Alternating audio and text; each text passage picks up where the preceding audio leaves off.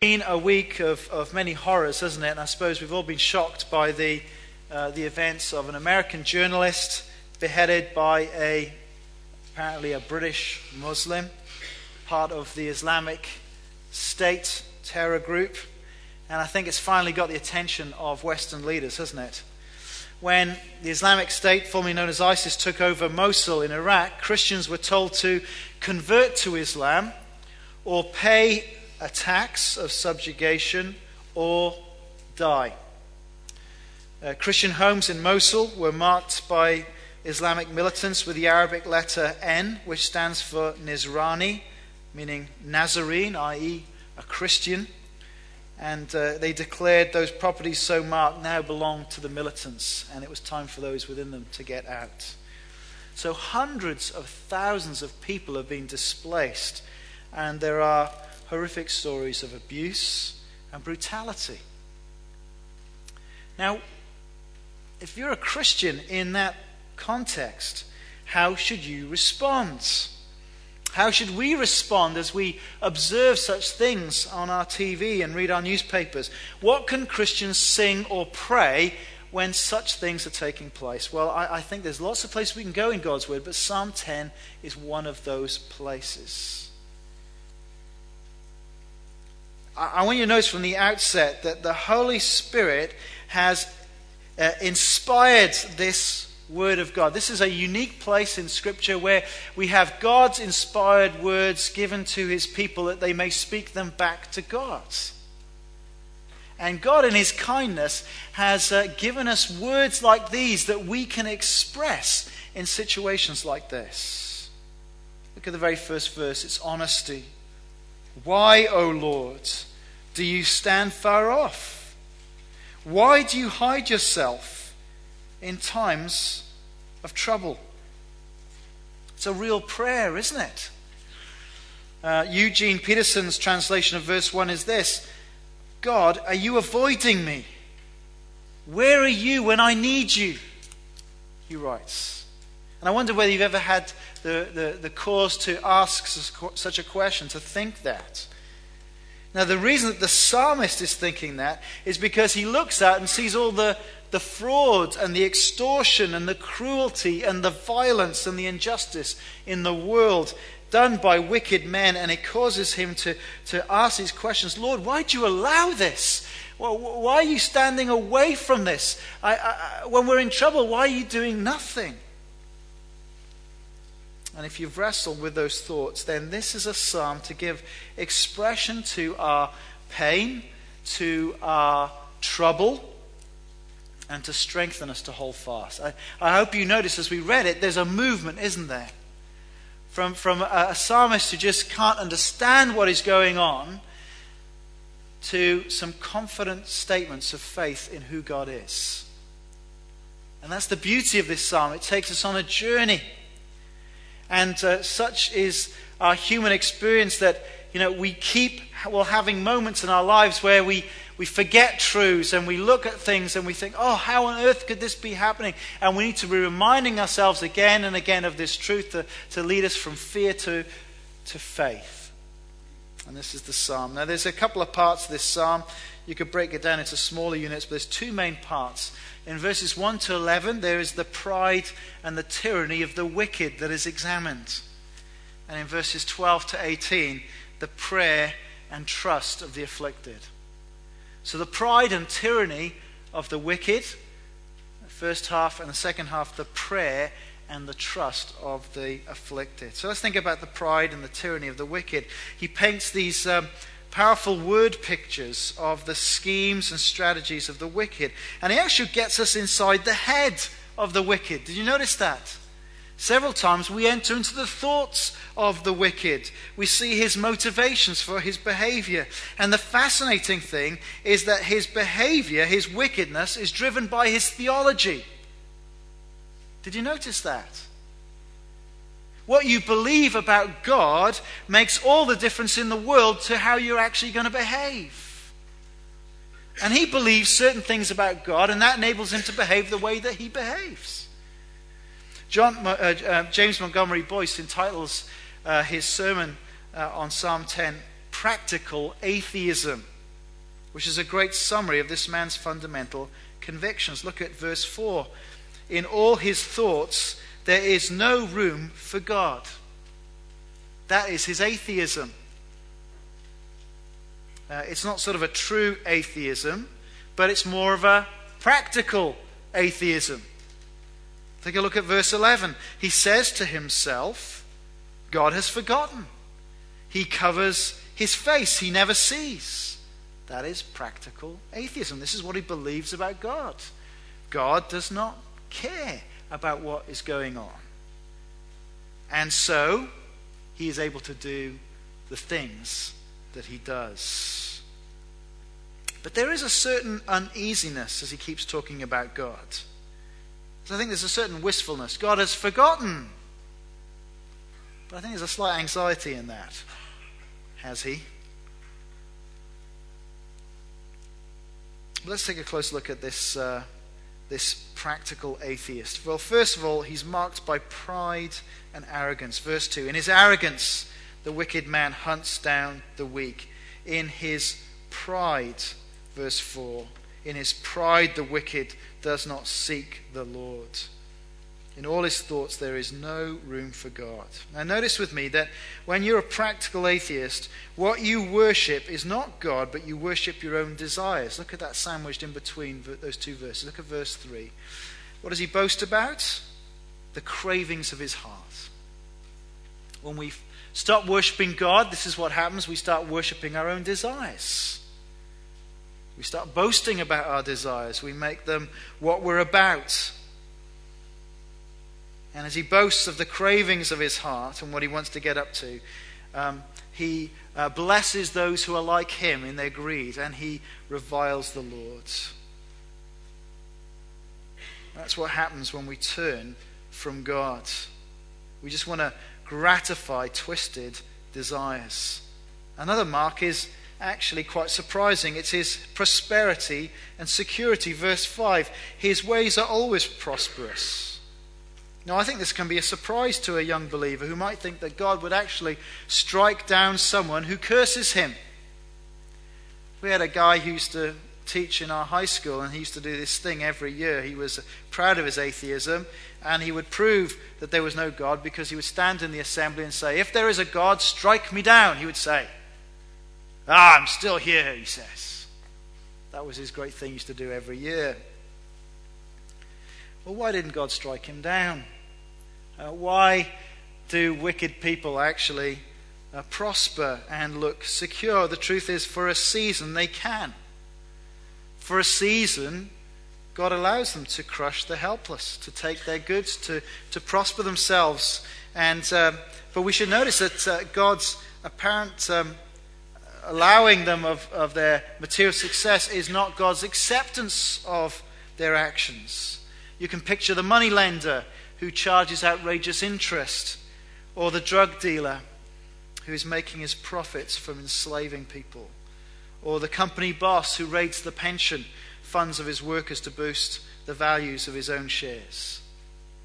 This person believes in themselves, and they're doing very nicely, thank you very much. And he's very proudly convinced of his own security. At the end of verse 5 it says he sneers at his enemies. In verse 6 he says to himself, nothing will shake me. I'll always be happy and never have trouble. Things seem to go the way of the wicked, which just increases their arrogance. They can't be touched. But the scary truth about pride is that it produces lots of other sins. And this psalm just shows the link between pride and tyranny. Look back at verse 2. In his arrogance, the wicked man, what does he do? He hunts down the weak. Charles Spurgeon, the Baptist preacher, says this: every proud thought is twin brother to a cruel thought. He who exalts himself will despise others, and one step further will make him a tyrant. Now, I think it's a huge warning to us about the problem of pride. We need to constantly watch our own hearts, self-scrutiny, and be careful to root out pride out of our hearts, because if we find in our hearts that we are despising others, then soon after we will be considering terrible things. And look, what's his chief weapon? Did you notice it? There in verse 7. It's his tongue. Now, I used to practice dentistry. I did it for over 10 years. I saw some pretty ugly mouths. They would gross you out if I described some of them to you. But verse 7 describes the worst sort of mouth. His mouth is full of curses and lies and threats. And when you do a dental exam, you get them to lift their tongue up to see what's under their tongue. What's under his tongue? It's worse. Trouble and evil are under his tongue. If you try to oppose wicked men, then don't be surprised if they come back at you with intimidating messages and threats. That's the way they work. And if violent speech doesn't work, the wicked man turns to violent actions, verses 8 to 11. He is likened to an assassin. He lies in wait near the villages. From ambush he murders the innocent, watching the secret for his victims. And in verse 9, he's like a lion or a hunter.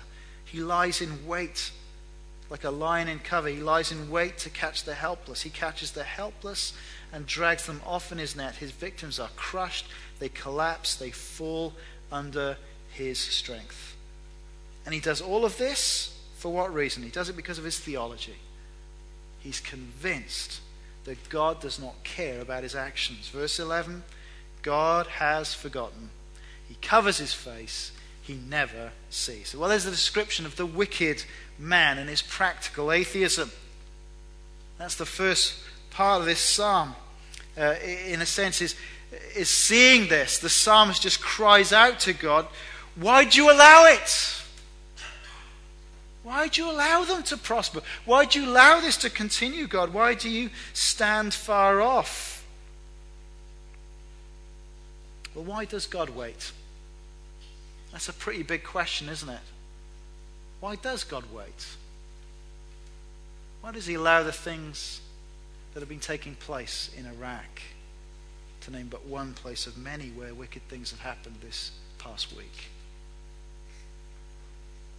Well, before we move on to the next few verses, we should ask this question. Who is the wicked person? Who is the wicked person? And actually, a sober assessment as we read through these verses to see that perhaps, not in the full-blooded way, but perhaps in a far paler way, we can actually see a little picture of ourselves. How many times have we used words as weapons? To curse, to deceive, to oppress, to cause mischief and sin. It was interesting, I listened to Malky Mackay being interviewed as he gave his apology for his text messages this last week as a football manager. And he gave a pretty heartfelt apology. I think he's really sad. I think he's missed out on the Crystal Palace job or some job or somewhere anyway. But he does say this. He said, now I want people to think, if people had access to your text messages and all your tweets, what would the public think about that? That's a fair point, isn't it? Actually, if people listened in to some of the words we've used, even to the people that we supposedly love, that's worse, isn't it? It's more culpable. Not the stranger, but to the people who love us and that we love, the words that we can use to harm them. Actually, in a pale form, we see that the wicked it's me. It's us. In fact, in Romans chapter 3, Paul gives a description, an anatomy of an evil person, and he quotes this very psalm. Here's his damning assessment of our human condition. There is no one righteous. No, not even one. No one who understands. No one who seeks for God. All have turned away. And then he goes to a list of the different characteristics, and he gets down to this very verse from Psalm 10. Their mouths are full of cursing and bitterness. As we bemoan the tragic things that happen in the world, the suffering that happens because of what wicked people do, as we think honestly about that, we'll have to get at some stage quite personal and realize that we're implicated. We're wicked. To see or to not see that the problem is in part us is to be part of the problem. And to use the language of Romans chapter 3, the whole world will be held accountable to God, and we'll all have to give an account for our sin and our wickedness. But Paul goes on in Romans, there's a way to deal with this sin problem. Romans chapter 3, for all have sinned and fall short of the glory of God, and are justified freely by his grace through the redemption that came by Christ. We are all condemned, we fall short of the glory of God, and yet we can actually all experience being made right with God freely. We don't have to earn it. We don't have to make ourselves special to achieve this. It is achieved through the grace of the redemption that came by Jesus Christ. It's by trusting Christ that he turns wicked people into people who are declared right, righteous people, by receiving Jesus as a gift. And one part of the answer to this complex question, why does God delay his judgment, is this: we're all wicked. If God has to come in, if God says, okay, at 12 o'clock tomorrow, I'm going to deal with all wickedness, it'll all be removed. The question is, where will we be at 12 o'clock? Where will our family members be who don't know Christ? Where will our neighbors be? Why does God delay the judgment? Why does he stand apparently far off and do nothing? Because he is patiently waiting for people to repent. He's giving an opportunity for people to respond, to move from wickedness to righteousness. That's in part the answer why he delays. It's a complex question, but that is an important thing that we have to consider. But full disclosure is that having put our trust in Christ and received the approval of God, we also at the same time makes ourselves a target for those who oppose the God and Father of our Lord Jesus Christ, as the Christians in Iraq have discovered, as the N is painted at their door. To be a friend of God through faith in Christ makes you an enemy to many in the world. Now, the psalmist has described what the wicked thinks about God. But as he does that, he turns in verse 12, doesn't he? It's a turning point in the psalm. And he begins to remind himself what is true about God. He's thought about what the wicked thinks about God. But here he turns and says, well, this is actually what's true about God. He knows the character of God. And that's why he's bold to cry out to God to act. And so from verses 12 to 18, we have the prayer and the trust of the afflicted. Verse 12, arise, O Lord. Lift up your hand, O God. Do not forget the helpless. Why does the wicked man revile God? Why does he say to himself, he won't call me to account? It's worth noting that this isn't a psalm with any easy answers to unjust suffering. By the end of this psalm, which was probably a continuation of Psalm 9, so this is a psalm of David, by the end of this psalm, the person's still suffering. The questions of verse 1 and verse 13 are still unanswered as he calls on God to arise. But something very significant does change, and it's his realization there in verse 14. But you, O God, do see trouble and grief. Do you see how that's in sharp contrast to what the practical atheist says in verse 11? Verse 11, the practical atheist says, God has forgotten, he covers his face and never sees. But of course, the psalmist, who knows the character of God, knows that that's absolutely absurd. But you, O God, verse 14, do see trouble and grief. You consider it, to take it in hand. The victim commits himself to you, and you are the helper of the fatherless.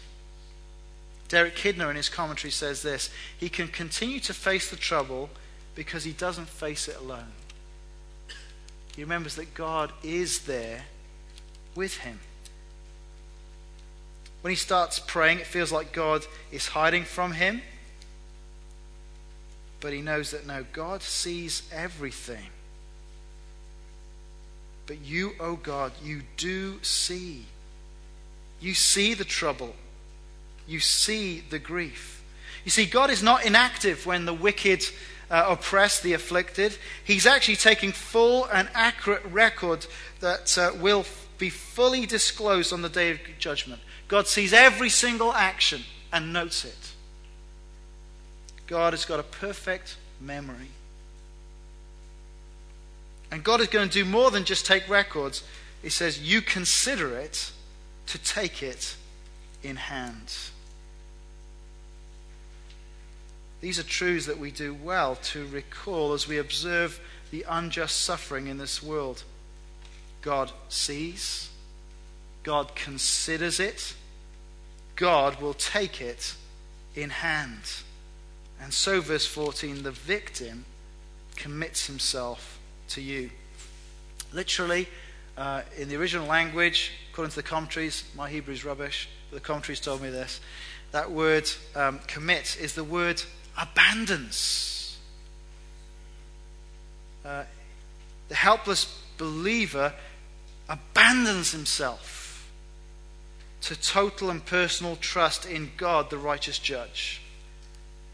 Because God is the helper of the fatherless, the destitute, and the poor. And so he abandons himself to God. And if you are suffering unjustly today, here's something that might encourage you to endure. This was the experience of Christ David. This was the experience of Christ Jesus. Keep your finger in Psalm 10 and turn to 1 Peter chapter 2. As you know, I love 1 Peter, so I love every excuse to get to it. So 1 Peter chapter 2, you'll find this on page 1219.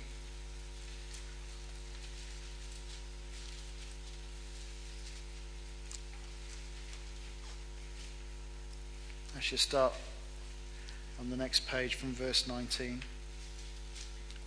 1 Peter chapter 2. For it is commendable if a man bears up under the pain of unjust suffering, because he is conscious of God. But how is it to your credit if you receive a beating for doing wrong and endure it? But if you suffer for doing good and you endure it, this is commendable before God. To this you were called, because Christ suffered for you, leaving you an example that you should follow in his steps.